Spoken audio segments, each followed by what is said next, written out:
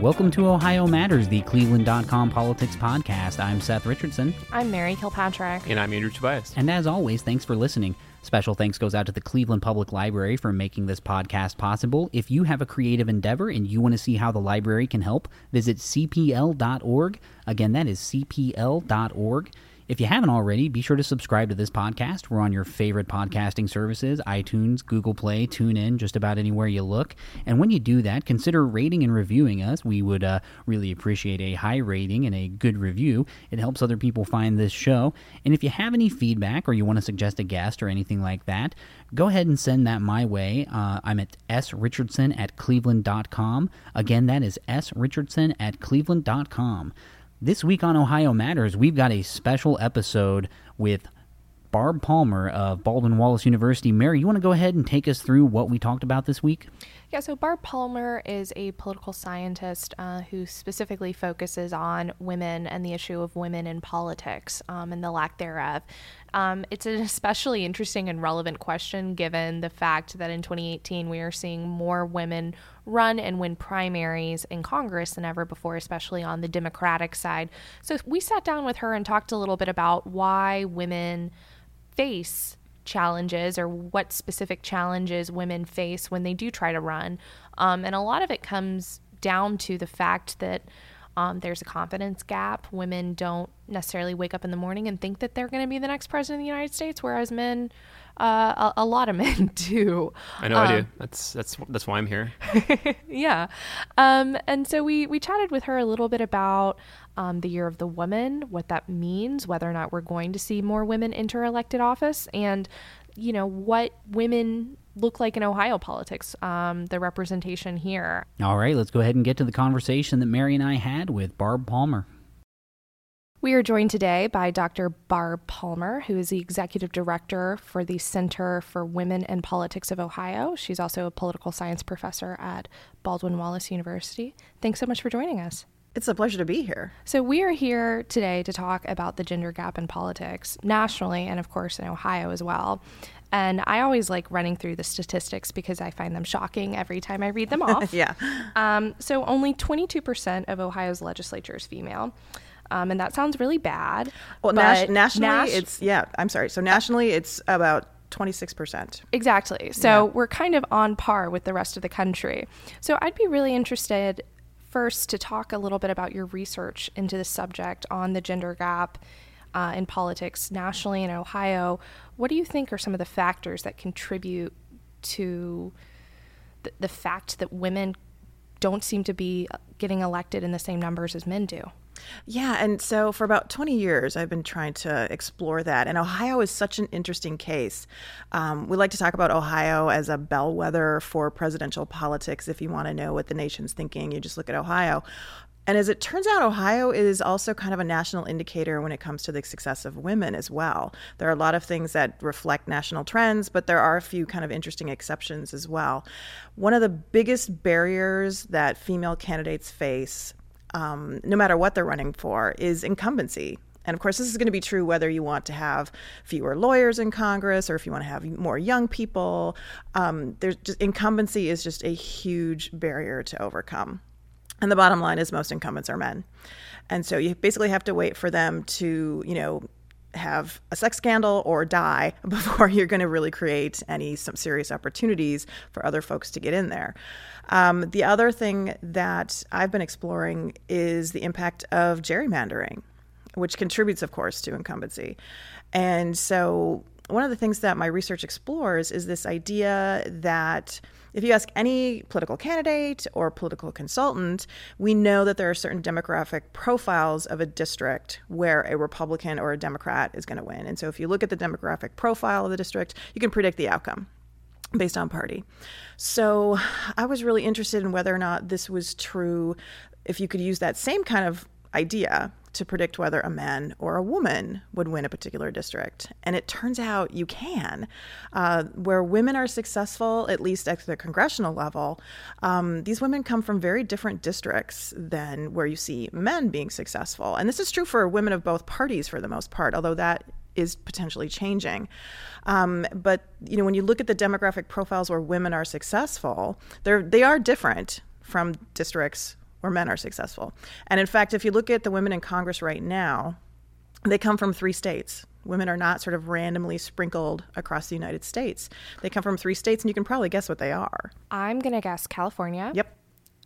I am going to guess New York. Yep. The third one's kind of interesting. It's actually Florida. But when you think of all the major metropolitan areas that Florida has, which is where women tend to be successful, that's why you see Florida as the number 3. And so, you have to understand that there is a political geography to women's success. And so you can, in fact, we call it gendermandering, where if you took into account whether or not a woman would be likely to win a district, you would come up with slightly different configurations. And so, as it turns out, women of both parties tend to be more successful in districts that are urban, which you'd expect for Democrats, but not Republicans. So as a result, these districts tend to be much more compact and smaller.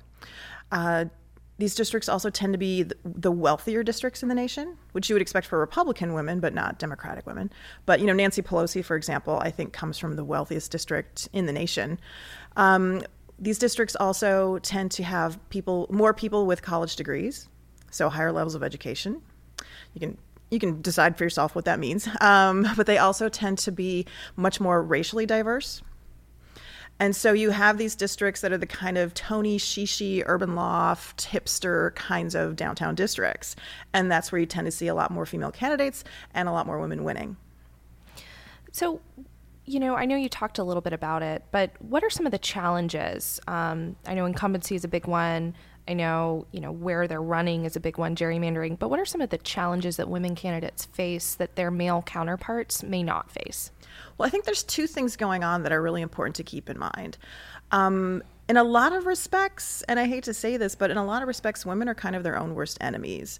There's a lot of great research that shows when you take a man and a woman who have the identical resume, they have the exact same qualifications, the man will say, "Oh, of course I'm qualified to run for office," and the woman will say, "Oh, no, I don't think so. It's not really. That's not for me. I don't know how to fundraise," even though she just raised $5,000 for her kids' elementary school. They just don't see themselves as qualified, and maybe that's a good thing.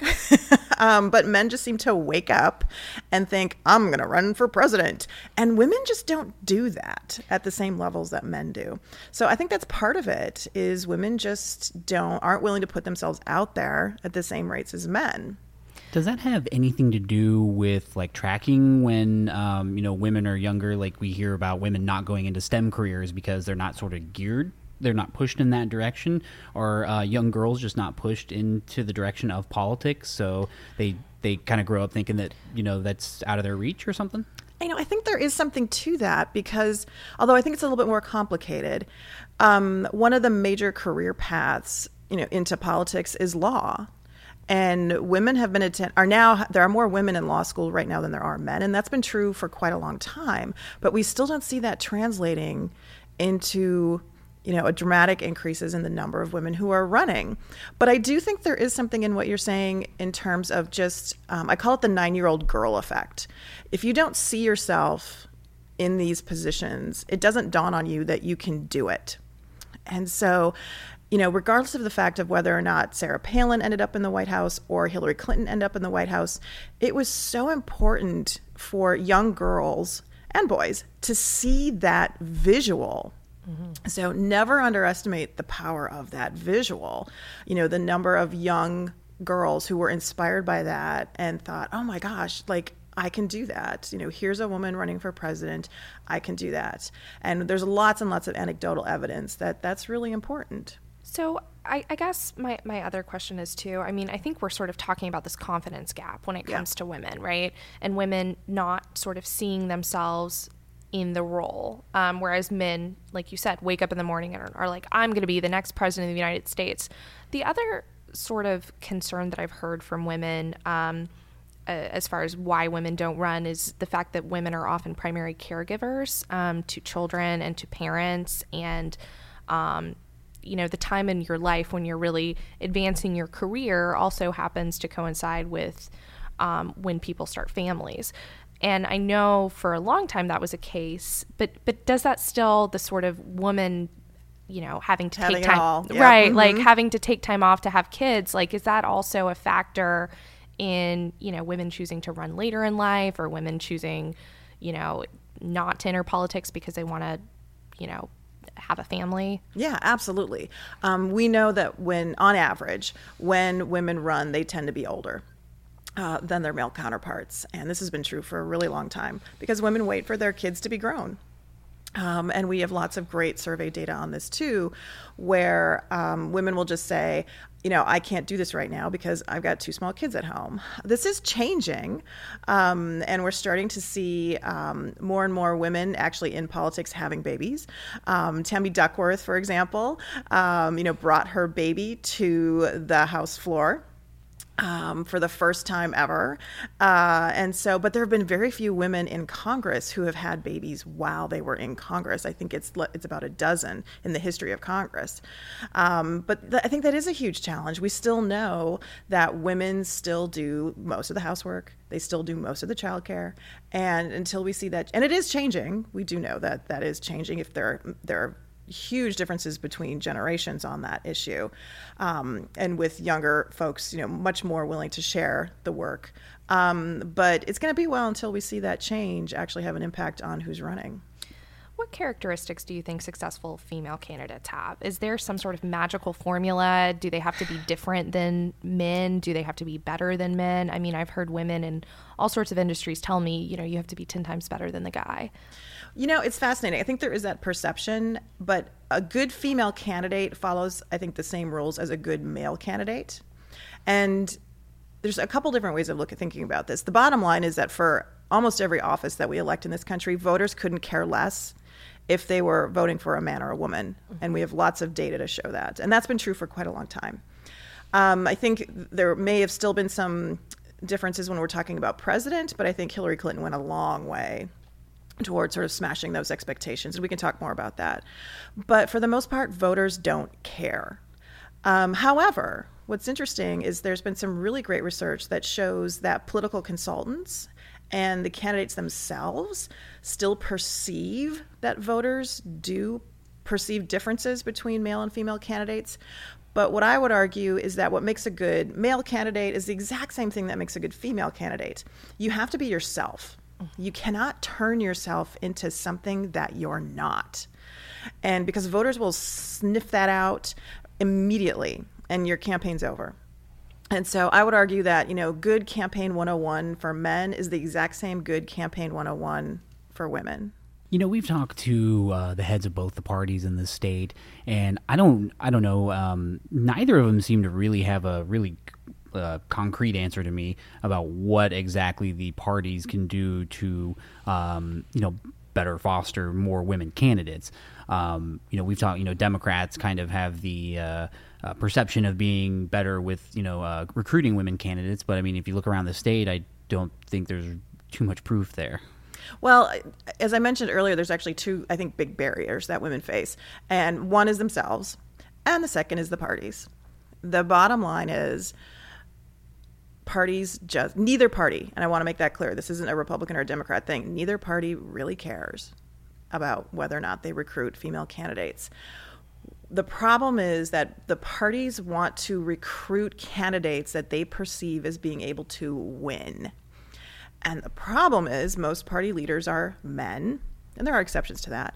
But the perception is that, male candidates tend to get the assumption that they're going to be better off at winning. But there's so much data that shows that that's not true, especially this time around in 2018. Female candidates had much higher success rates than their male counterparts for both parties. Probably most telling, Alexandria Ocasio-Cortez over there knocked off Joe Crowley, who's, exactly. One of the top dogs in the Democratic Party. Yeah. And she was, she was a bartender. Yeah, she's a bartender. Yeah, exactly. So we know that women do really well, especially in Democratic primaries. But the bottom line is that neither party at the national level or the state level really cares about whether or not they recruit women. And they'll give lip service. They're really good at giving lip service to it. Like, yes, this is important, and, we want to recruit the best candidate. No, there's no evidence that they're actually doing anything about it. And because what it takes in this country is our candidate recruitment system is just so decentralized. Using the example from before, you can literally wake up tomorrow morning and decide you want to run for president, and there's nothing that whatever party you choose to affiliate with can do about it. They can help you or not, but it's ultimately an individual decision in this country on whether or not you want to run for public office. And we've already talked about the reasons why men are far more likely to make that decision. And the bottom line is that recruiting women to run, because of all the reasons we've talked about, is hard. It's really hard. Like let's say if you are a party leader and you make recruiting women your priority, there's tons of qualified women out there, but trying to convince them to run is much harder than trying to convince a man to run. And so by the time you've convinced a woman to run, there's already 4 guys in that primary. So that's one of the big challenges. But the bottom line is the parties just aren't willing to institutionalize or put any kind of serious money behind actually recruiting candidates. However, there are some organizations popping up at the state level. So the Democrats, for example, have created an organization called Emerge. And they're in, I'm forgetting the numbers. I think they're in about 24 states. So this is a Democratic organization at the state level that their job is to recruit and train female Democrats to run for a public office in a particular state. The Republicans do have an equivalent, but each state names their program after a famous woman within the state. And I know there's one in Ohio, and I'm apologizing because I'm totally blanking on the name. We could probably guess the name of the organization because there are that many women in Ohio probably. Politics. Yeah, but I'm embarrassed that I can't remember it. But it started in Indiana. But I know there is an organization in Ohio. I don't know how active they are anymore. But that's unfortunately what it takes, is you really have to do this at the state level because our party system is so decentralized compared to other countries. And the decision to run is an individual decision. And so it would literally take 100 party leaders to make this a priority before we're going to see any serious change. So you convince a woman to run. She's running, Mm-hmm. right? Yeah. But then she's got to raise money. And I've heard female candidates say over and over again, it is really hard as a woman to raise money. Can you talk about why that is for women, why it's so difficult for them to campaign and raise money? Well, there's 2 interesting things going on there. First of all, it's actually not true. The main reason why women have so much trouble raising money is because they're challengers. When you actually look at the data, and this has been true since the 90s, women running for Congress in particular actually do better at raising money than their male counterparts. And this has been consistently true for a long time. And this is true whether you're a female incumbent or whether you're a female challenger. But the bottom line is, most women are going to be raising less money than men, are going to have a hard time because they're challengers and they're not the incumbents. But female incumbents of both parties do really well when it comes to raising money. And now they do have to work harder for it though, because we do know that the average contribution size to female candidates is much smaller. So they do have to work harder and they're gonna have to scramble more. But I think in the digital age and the way that fundraising happens now, I think that isn't as much of a challenge as it used to be, where you used to have to do the mailings and, just fundraising was so much more labor intensive now, even 10 years ago compared to what it is now. But the bottom line is, the data show that it's not true that women are behind when it comes to the actual fundraising totals.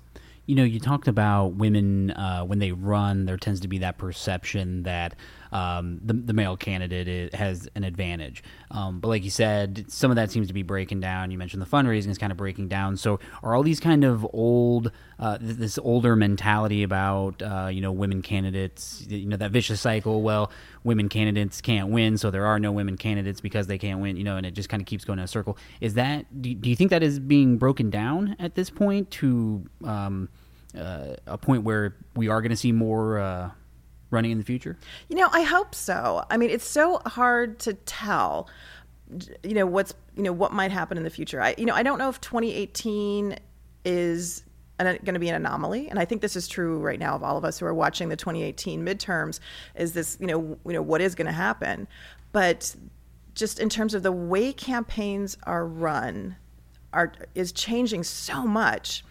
just in terms of social media and the use of new media, and, the success that candidates who are literally doing end runs around their party, end runs around traditional campaign methods like doing TV spots and using social media, is just opening up the field to new people and new candidates. But is 2018 just a blip? Is this something unusual, or are we going to continue to see those trends?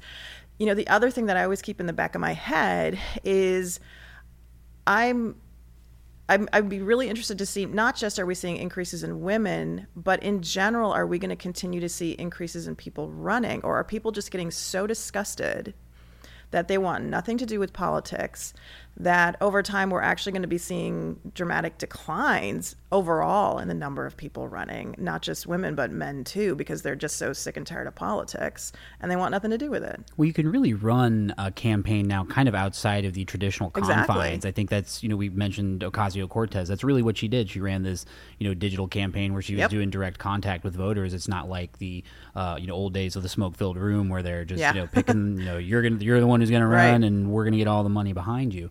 That does seem to benefit not even just women candidates, just a more diverse array of candidates. Absolutely.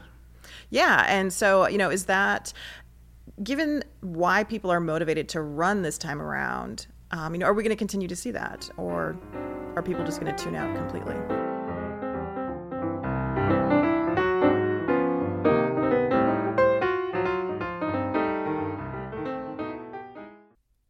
Do you get Capital Letter? It's the must-have daily read for State House happenings.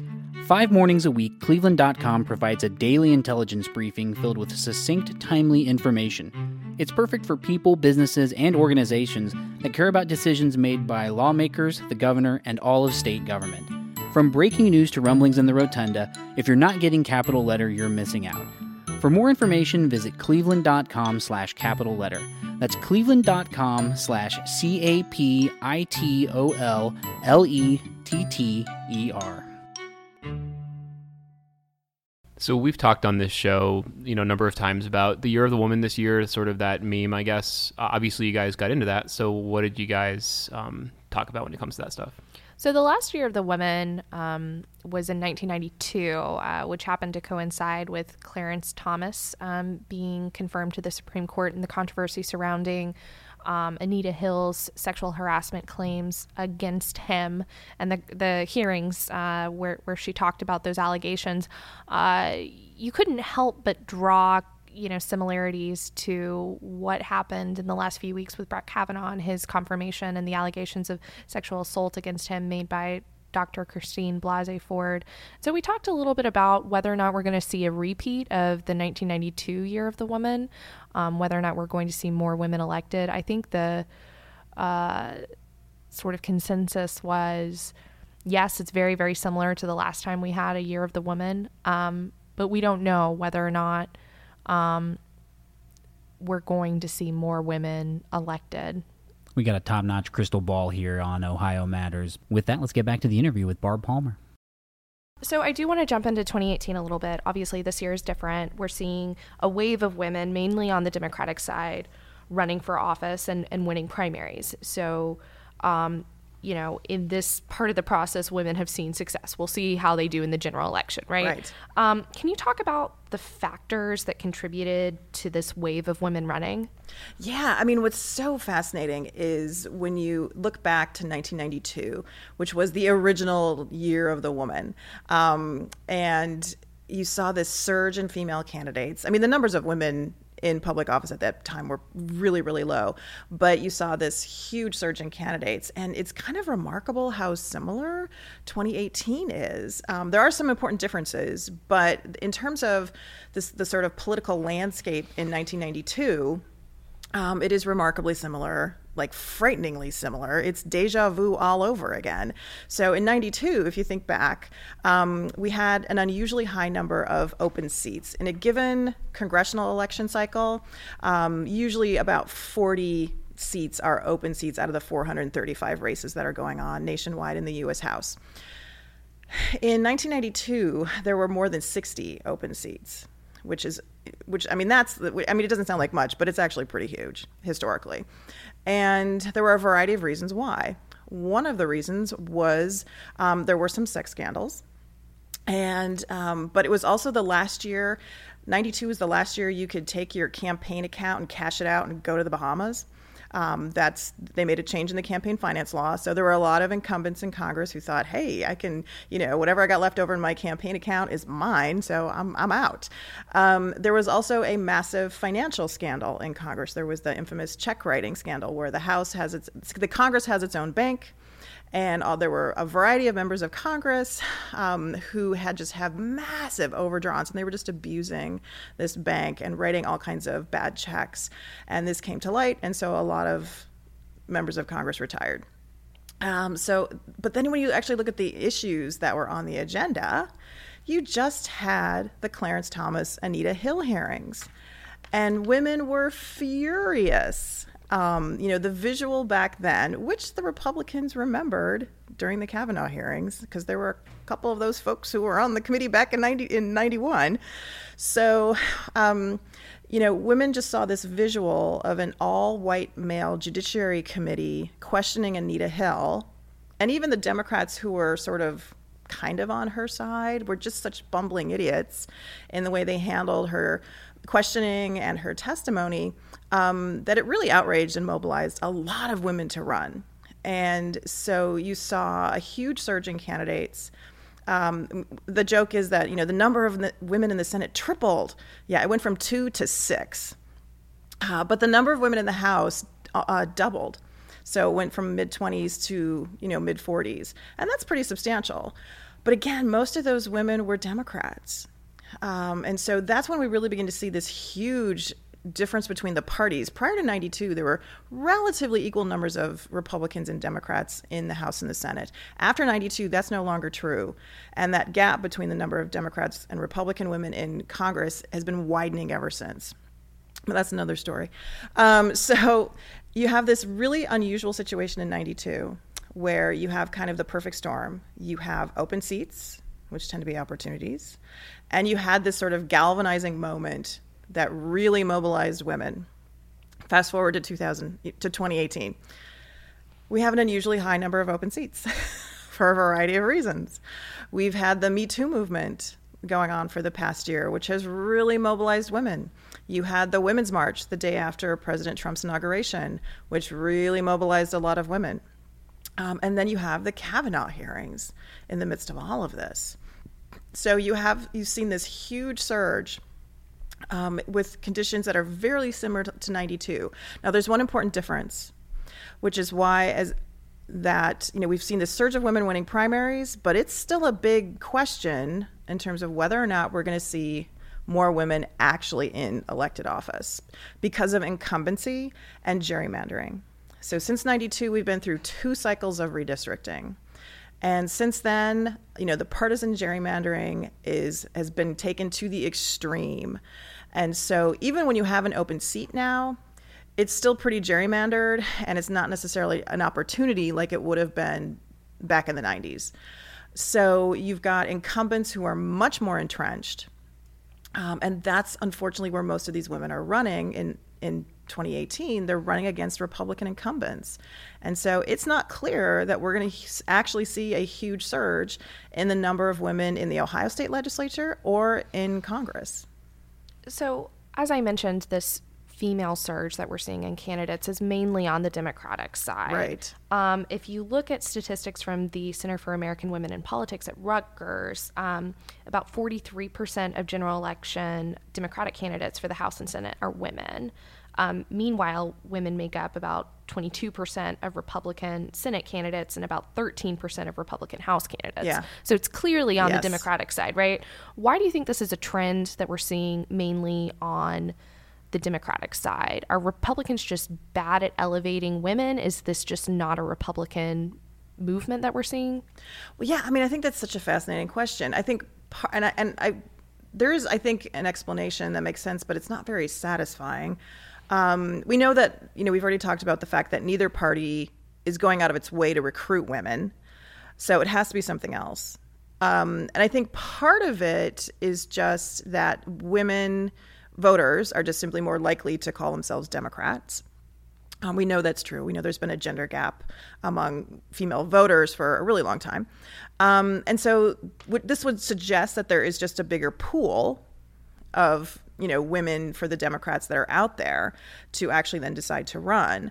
But that just, I don't know, that just seems like kind of a very vague kind of response. And so, but I think that's a big part of it. Right now, the Democratic Party is perceived as being sort of the party that addresses the kinds of issues that women tend to support. And the Republicans seem to be running in the other direction, which I think is problematic in the long run for their party. And so, they are increasingly being perceived as the party of rich white men. And that's not how you win national elections in the long run. So, but right now, the Republican Party doesn't seem to have a problem with that. When you look at the congressional races proportionally, the proportion of women who are running for Congress this year still is far smaller than the proportion of men. I think 32% of general election Senate candidates this year are women, and about 29% of general election House candidates are women. So that's a fairly small number, right, comparatively, right, to men running. So can you talk about, this, people are talking up this huge surge of women candidates, but when you look at it, it's still nowhere near parity. Right. Well, and that's the thing. It's a huge surge compared to 2016. And so you always have to sort of keep it in context. I mean, that's what I'm interested in, is sort of understanding these longer term trends. And so, yeah, those numbers are nowhere near parity. But when you compare them to previous election cycles, those numbers are huge. And I did the math. And if in a typical general election cycle, the net increase of the number of women in the U.S. House is 2. So if you and the net increase of women in the Senate in a typical election year is 1. So, if you project that out, if those trends remain the same, we're talking 100, 150 years before we actually reach parity in the House and the Senate. So it is a long slog. However, I think that, if this became a priority, change could happen a lot quicker. If someone puts their mind to it and actually goes out and recruits female candidates, it could change quicker.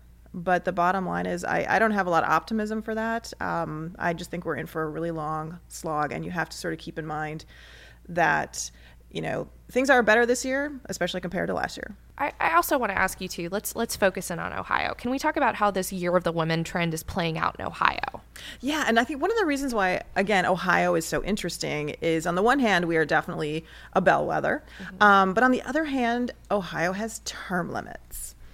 And so back in the 90s, when term limits were like the hot issue, and there were a lot of states that, I shouldn't say a lot, there were about 15 states that implemented term limits for their state legislatures. And the idea was, well, okay, if the biggest barrier that women face is incumbency, then let's get rid of incumbents. And so a lot of people thought, well, if we have term limits, we should see a surge of women serving in these state legislatures. It was kind of the perfect experiment. You could compare the states with term limits to the states that didn't have them, and then we could find out. Well, as it turns out, term limits are not the kind of solution that people thought they would be for women. And in fact, there have been some fantastic studies done on states with term limits, and the evidence is very mixed. In some states, you did see increases. In some states, there was no change. And in some states, there was actually a decline in the number of women in the state legislature. And Ohio is a really tough case, too. There's no evidence that term limits have really had much of an impact on the success of women. We definitely have not seen an increase in the number of women in the state legislature because of term limits. So, you have to keep that political context in mind. So that does make Ohio somewhat unique nationally, but we haven't seen a lot of evidence that term limits are really helping women in this state. 2018 has been a really interesting year in Ohio. We have seen a surge in candidates at the state level for the state legislature. We can talk about what's happening statewide as well, because there's nothing going on there. That's the short answer. But at the state legislative level, we have seen a surge in women running for both the state House and the state Senate. And but they've been mostly Democrats, overwhelmingly Democrats. And so and again, they tend to be running against Republican incumbents. And so I'm not sure if we're going to see a huge increase in the number of women in the state Senate. State Senate terms, like the U.S. Senate, are staggered, and so only half the state Senate is up this time around in 17 districts. And there are currently 6 women in the state Senate. When it's all over, I'm not sure we're going to see too many more. We have a lot of women who are running, but they're running in gerrymandered districts against Republicans. So I don't know how much change we'll actually see in the state Senate. There's the potential there for some increases, but it's not clear. Same with the state House. We've seen a huge number of Democratic women run. And what's really interesting about both the state Senate and the state House races, I guess the sort of good news is that over half of the voters in the state are going to be seeing a woman on the ballot. And that, I don't think we've ever seen that. And so that's that's the good news. If you think about it too on a federal level, right? Obviously, Ohio has 2 male senators, and the only Senate race this year is 2 men running against each other, Sherrod Brown and Jim Renacci. So we're not going to see any change as far as the representation in the U.S. Senate. Right. In the U.S. House, there are 8 women congressional candidates in Ohio who are challenging incumbents or running for an open seat. Right. But they all kind of face long odds. Yes. Yeah. And so there are currently 3 women in Ohio's House delegation, and they're all Democrats. And so 3 of the 4 Democrats from Ohio are women. And so you've got Tim Ryan, plus you got Marcy Kaptur, who represents the 9th District. And her story, I think, is kind of indicative of larger trends. So we currently have 3. All 3 of those female incumbents are running for re-election. Because they're in such gerrymandered districts, they will probably win. However, there are 3 women who are running in other races that have been getting some attention. You've got but again, unless there's this massive blue wave, the odds of any of those women running or winning, I think, is pretty slim. And so I think when it's all over, even though we've seen record numbers of women running, I don't think there's going to be much change. Yeah, the name that keeps coming up for us as far as the woman who has the best chance of winning as far as challengers go in Congress is Betsy Rader. Right. Who is kind of in a purple district. Well, and even I just checked this morning, and that race is still considered safe for the Republican. As far as the reading that I've done. But yeah, she has been getting a lot of attention. But again, when you just look at the district and the race ratings, again, it would just have to be a massive blue wave for the Democrats this year. And I think in order for her to pick up that seat. And then I do want to talk a little bit about sort of the statewide slate. So the only woman running for a statewide executive office is Kathleen Clyde. She's a Democrat. Yep. The entire field is male, other than her. I do want to talk a little bit about what happened in the gubernatorial primaries because early this year, half the field was women. And that changed pretty quickly. And I just wanted to get your thoughts on that because at the time I found it really interesting. Right. And so, early on, there were this surge of women running for governor. And so I think there were 4, Mary Taylor and 3 Democrats. And so it looked like, I was like, wow, this is very exciting and very unusual. Again, when you look historically in Ohio, we've never actually had a female candidate on the ballot for a major party in this state ever. And so I thought, wow, 2018, this is, it could really actually happen. Now, we have actually had a female governor for 11 days. She was not directly elected. No, she was Nancy Hollister. Exactly. She was lieutenant governor. And Governor Voinovich had run for Senate and won. And his Senate term started before his governor's term ended. And so there was this 11-day gap where she was governor. So that's it. Now, to be fair, female governors are rare. There are probably, only, I can't remember the exact number, but it's about a dozen states who have actually had female governors. So we're in good company. But what's fascinating in Ohio is we have had 9 women serve statewide. Most of them have been lieutenant governor. When you look at over the past 50 years, sort of the path to the governor's mansion in Ohio, it goes, for most candidates, it goes through the lieutenant governor's office. So most of the men, among the men who have been governor in the last 50 years, most of them have been lieutenant governor. And most of the women that we've seen statewide, it's been in the lieutenant governor's office. But they haven't been able to convert that into becoming governor. And I'll be honest with you, I have no idea why. It's just this really strange thing where men seem to be really good at using other statewide offices or having served in the U.S. Congress as a stepping stone into the governor's mansion in Ohio. And the few women that we've had in statewide office in Ohio have not been able to do that. I want to ask, generally, when we think of the Year of the Women in 2018, can you say with any certainty that this increase in women running is going to lead to more women being elected? No. Mm-hmm. I think we're going to see a small increase in the number of women who are actually elected. I don't think it'll be particularly large, though. And I'll be honest with you, I don't have, that's just what my gut is kind of telling me based on, what I've been watching with the races, especially post Kavanaugh. I don't know, but I doubt it.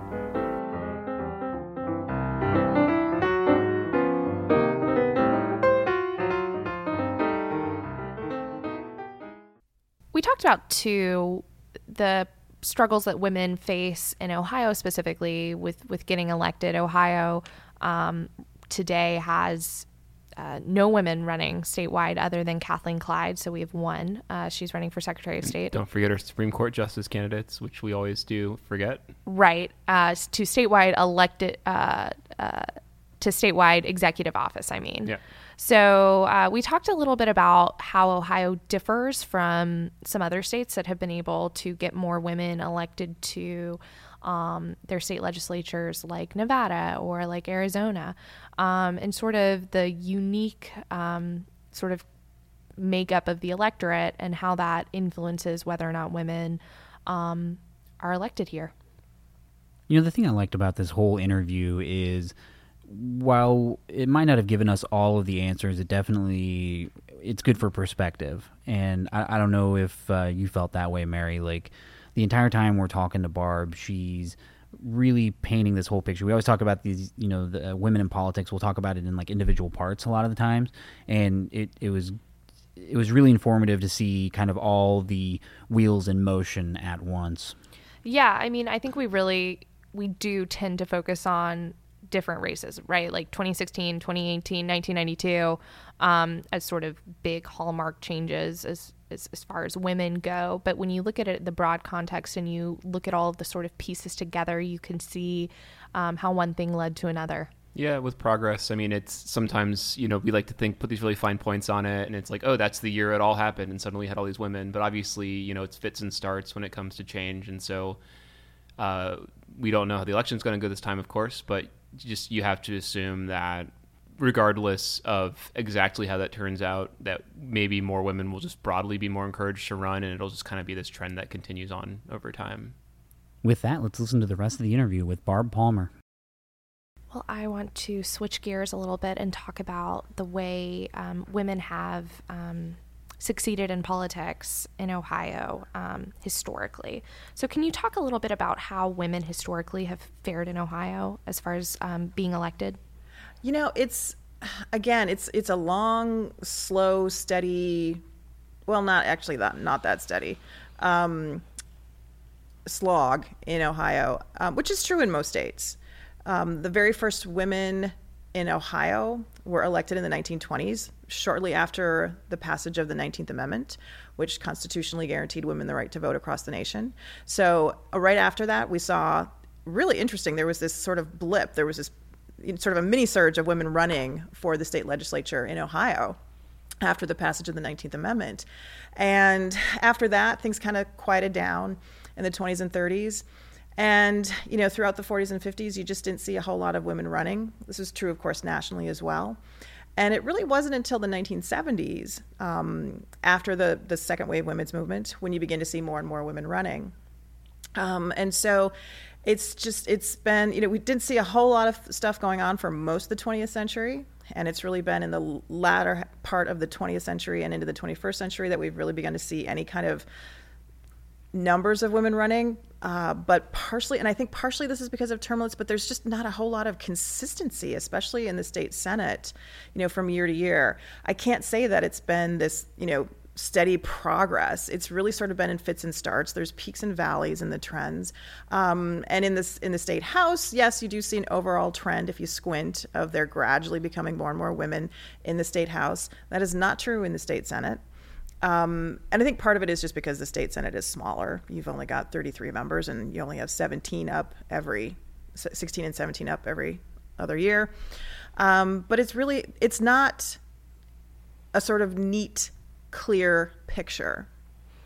Yeah, and I was looking through your research, and I believe, according to your work, only 9 women have served in statewide office in Ohio, and 7 of those women have been elected since 1994, which is fairly recent. Exactly. Is there something about Ohio, something specific, unique to the state, that makes it hard for women to win? Well, I think, again, it goes back to demographics. One of the really distinct demographic features in Ohio, although this is changing, is it's the old Rust Belt, right? And so this is the historically strong blue collar union state, and those tend to be the kinds of places where women don't do very well.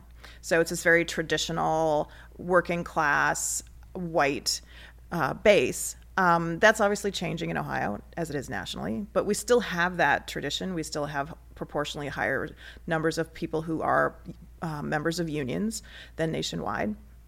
Another sort of counterexample I can give you to this is Massachusetts. People always think, oh, Massachusetts is so blue, they're so progressive.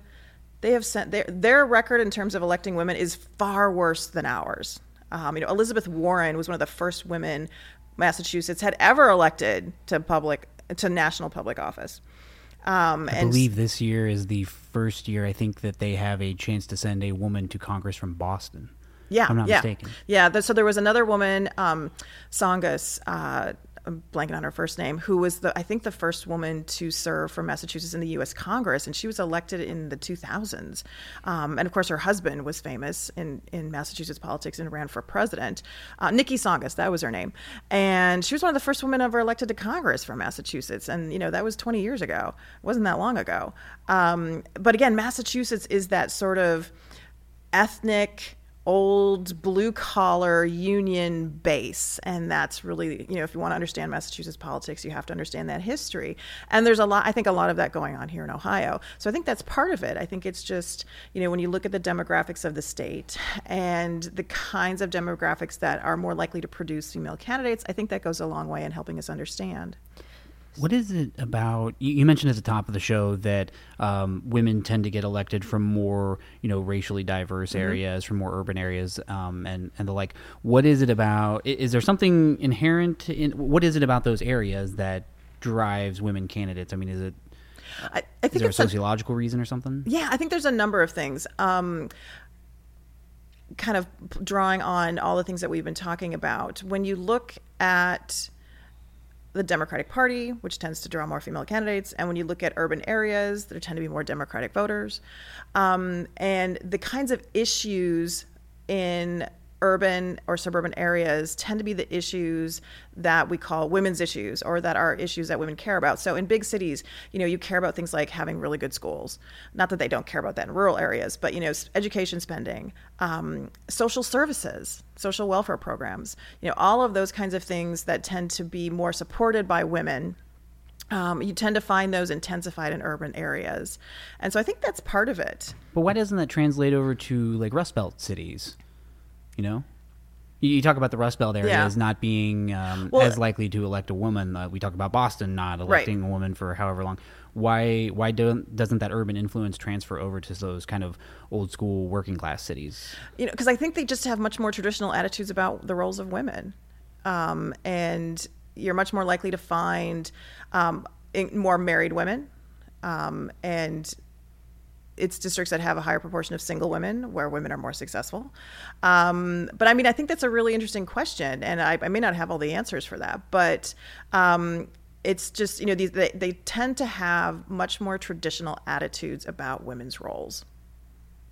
And I'm speaking in broad generalities here, but that's what some of the research that we've done has shown. So Nevada, actually, and Arizona, we talked a little bit earlier before we started recording, but Nevada and Arizona both have done a pretty good job at electing women. And I'm just curious, what is it about some of those sort of western states or southwest states that makes them more conducive to electing women than, say, Ohio or Massachusetts? Yeah, and I think this may go back to your question about Rust Belt. Western states enfranchised women way before the rest of the country. The first state to grant women the right to vote at the state level was Wyoming. And so you had Wyoming, Utah, Colorado. As they became states, women were voters. Now, it wasn't necessarily because they had super progressive attitudes about women. It was because at the time, in order to become a state, you had to have a certain number of people who were voting citizens. And so if you suddenly enfranchise women, you just doubled that. But there was this, sort of frontier tradition that with regards to women's roles that was very different than the well-established East Coast cities and societies.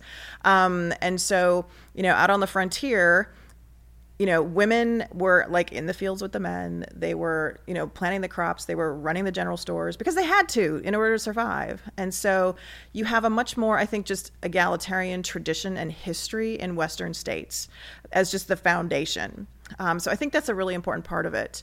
But yeah, the Arizona situation I think is fascinating because they have, elected all kinds of women statewide in their state legislature. But yet at the same time, their politics doesn't necessarily turn out the way you would always expect in that situation. So yeah, the Arizona politics I think is fascinating. So in Ohio, you can sort of count on your fingers the number of women who have had success either statewide or, in Congress today. Some of the most recent examples, more recent examples, I mean, Joanne Davidson, Betty Montgomery, Mary Taylor, and then our current congresswomen from the state, the three, Marcia Fudge, Marcy Kaptur, and Joyce Beatty. Right.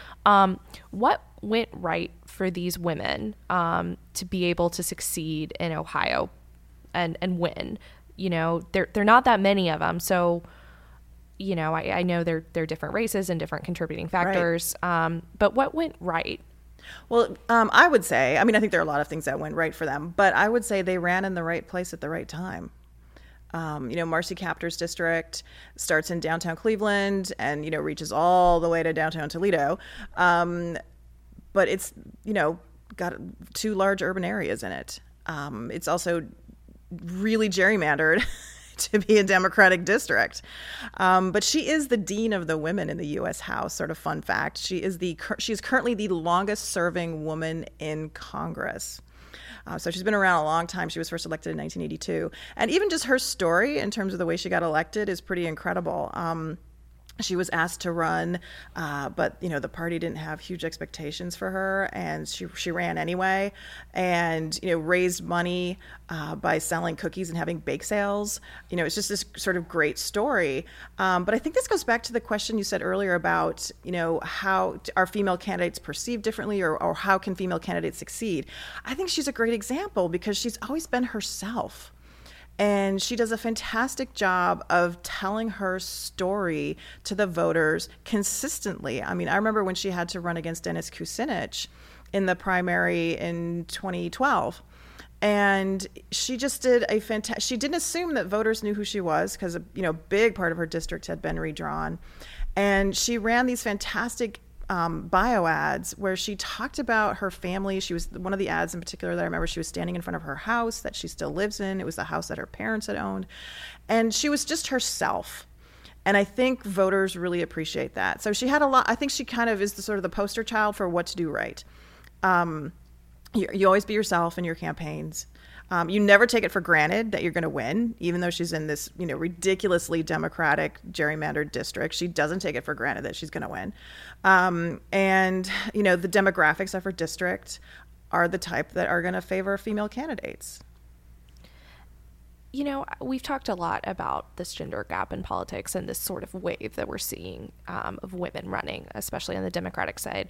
But I want to get to the main point, which is why this matters, right? Why is it important to have women represented in elected office? Why is this gender gap a problem? So could you sort of, talk a little bit about why it's important to have women represented in elected office and what we're missing out of if we don't? Yeah, well, first, I think for me, there's two things. First, I think it's just the fairness question. Women are slightly more than 50% of the population. And so why aren't we 50% of the elected officials? You got to sort of ask yourself, if this was just sort of a random kind of draw, women would be half. And it wouldn't have taken until 2016 for us to have a female presidential candidate. So I think the fairness issue is, I think, an important one. But secondly, when you have more women in elected office, we do know that they tend to behave a little differently than their male counterparts.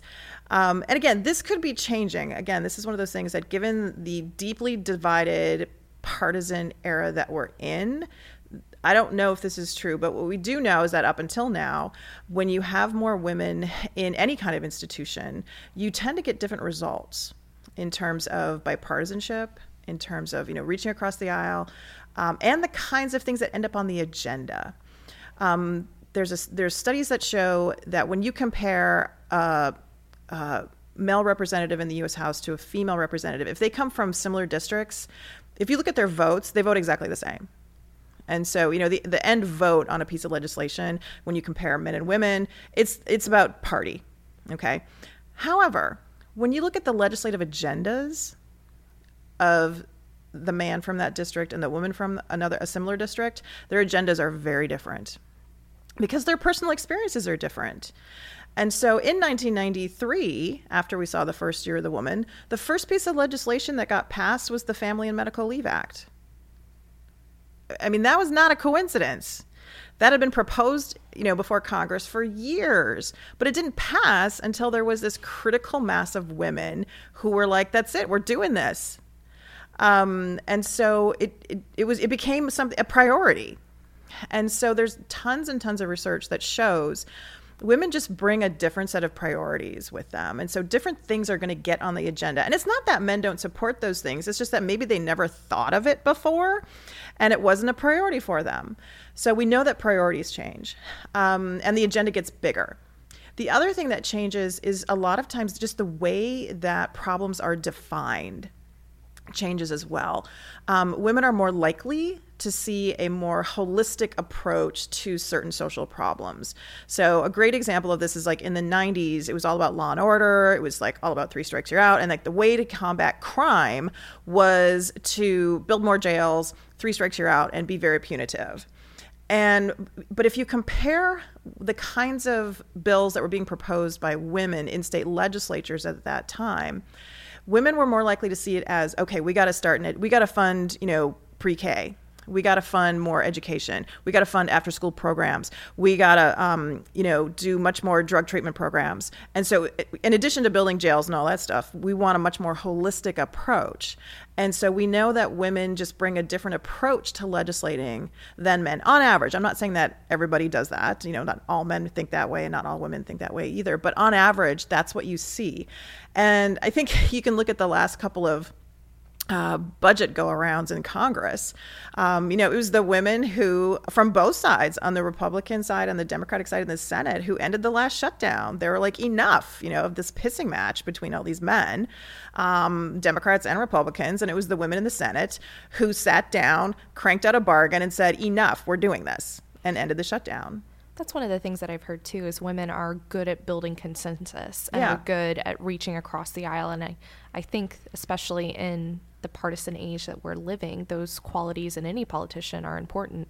Yeah. Now, it's important to keep in mind, though, that it has to be in a context that allows for that. So, for example, in the Senate, we see women crossing the aisles a lot more than men. Because in the Senate, in order to get anything done, you have to do that. In the House, it's majority rule. There's no space. There's very little space for that. And in fact, when you talk to some of the women in the House and the men, they will say that if they've attempted to be bipartisan, their leadership will come after them. And so you have to, it's not simply that, there's all kinds of sociological evidence that women are going to be more likely to behave this way, but you still have to have an institutional space that allows that. I don't want to go too much into 2020 or anything like that because, prognosticating doesn't help anyone. Right. But when you look at what the race was like in 2016, we saw, Trump calling, Hillary Right. Clinton a nasty woman. And Right. I think, one of the things that's actually sort of telling me was subtle, wasn't actually by Trump.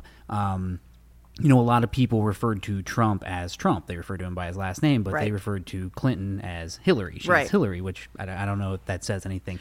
I thought about a lot about that too. And the problem is Hillary Clinton is just so unique. And so a lot of things like that, you don't know, is that because she's Hillary or is it because she's a woman?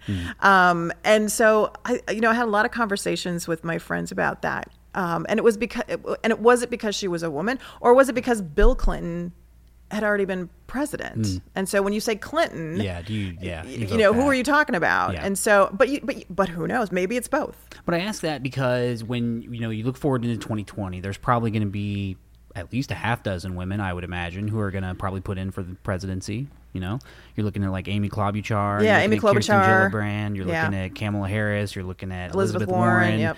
I'm sure there's others that aren't coming to Right. front of mind right now. Do you think we're going to see like as vitriolic a race Oh, wow. against women in 2020 as we did in 2016, given that we, everything that's happened over the last 2 years? That's the $1 million question. One of the things that's really frustrated me as a social scientist, but also as a woman, is in 2016, we just kept hearing, 2016 was so unusual. It was so unusual. It was so unusual.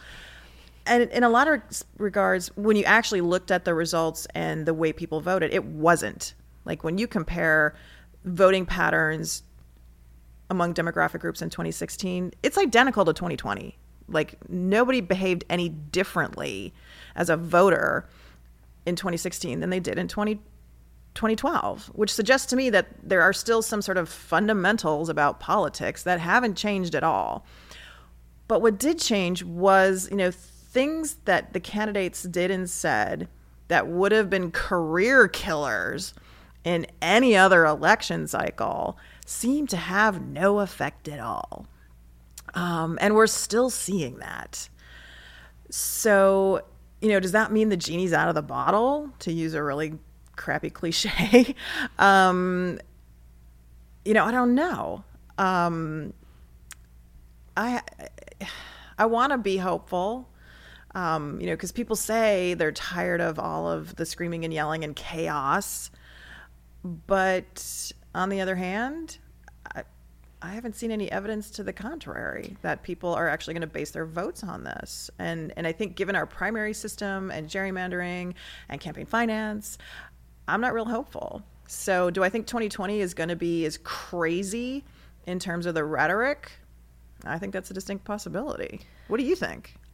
I actually don't know. I look at, we talk about so we look at 92. We look at Anita Right. Hill and Clarence Thomas, Right. and it was the year of the woman, and everybody kind of points to that. And then it doesn't seem like there's another kind of transformational event really until I think you would probably say 2016. You could Right. maybe go with 2008 and Sarah Palin, but that didn't seem quite the same, No. And you look at 2016. I remember talking to I believe she was a 101-year-old woman who was like having her caregiver roll her out of the nursing home so that she could go vote Yeah. because she wanted to vote for a woman, and deathbed or not, she was going to do it. Right. And, you know, I remember talking to women after the election. I think Mary's done a lot of this work too, where there was this like, just, you know, this like snap, what happened, you know, Right. all of a sudden.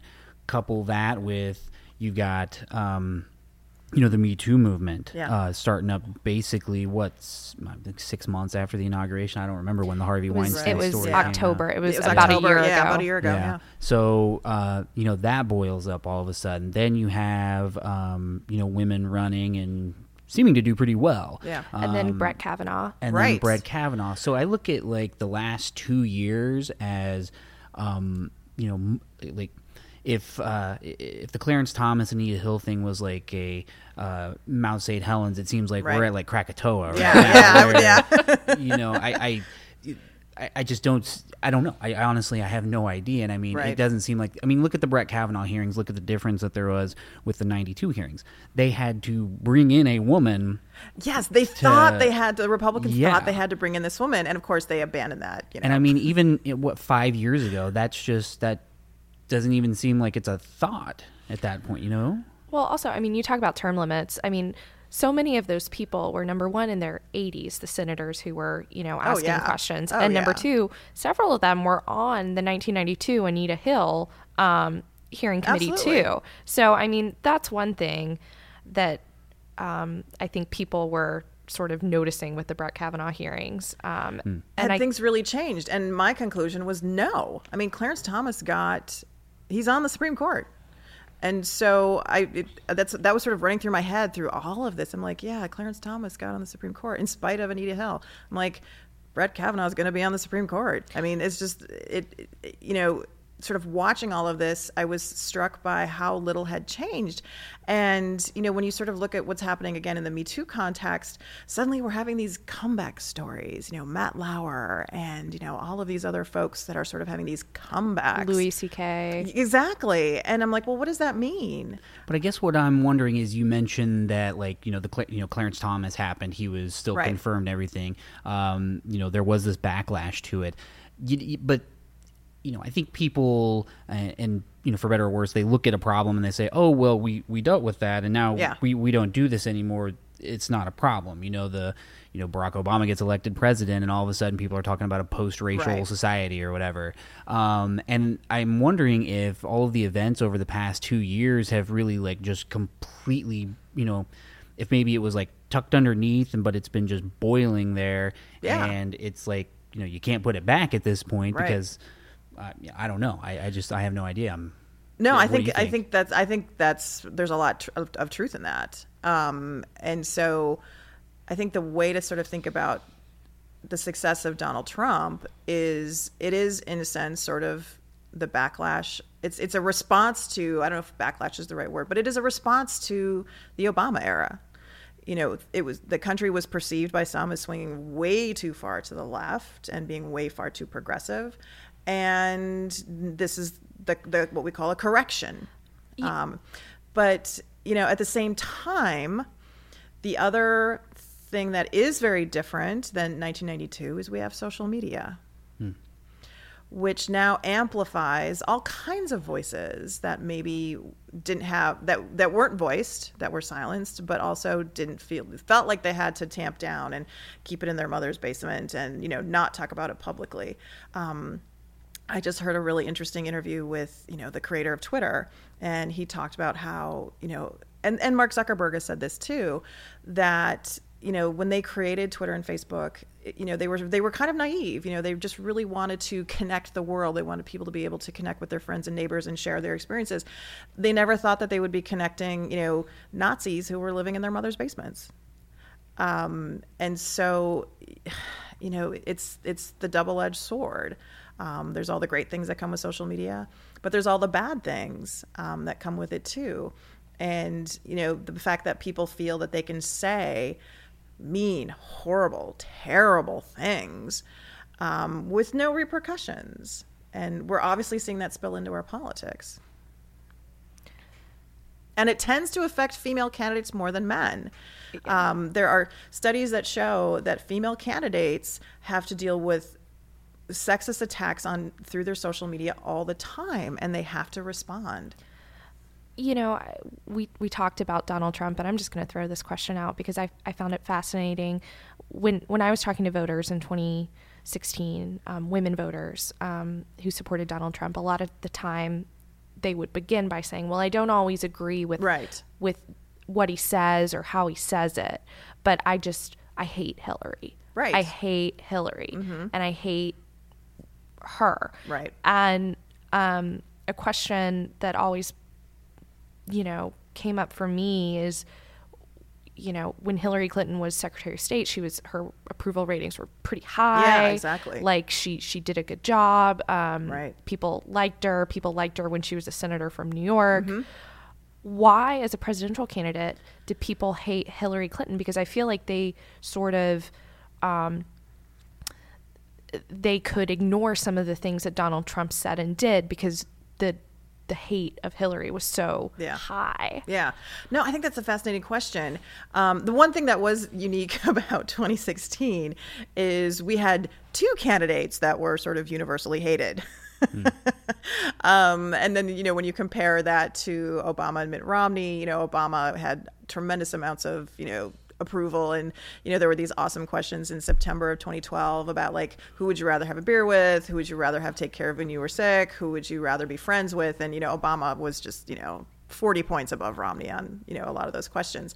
And, things like that matter to people. And so there's usually one candidate in a presidential race that has like really, people just aren't connecting with at any level. And it's not necessarily a Democrat or Republican thing. It just depends on the candidate. And in 2012, it happened to be Mitt Romney that was just not connecting with people. But yeah, in 2016, you had two candidates that were just loathed by voters. And so, yeah, it was the hold your nose and vote election. And, how does gender play into that? I think is a fascinating question. But again, it's so difficult to sort out. Is this something that was unique to Hillary Clinton, or was it a gender thing? And I think because, she's, an N of one, as we say in social science, it's hard to tell. But, that question of why women in particular, a lot of women hated her, that's an interesting question.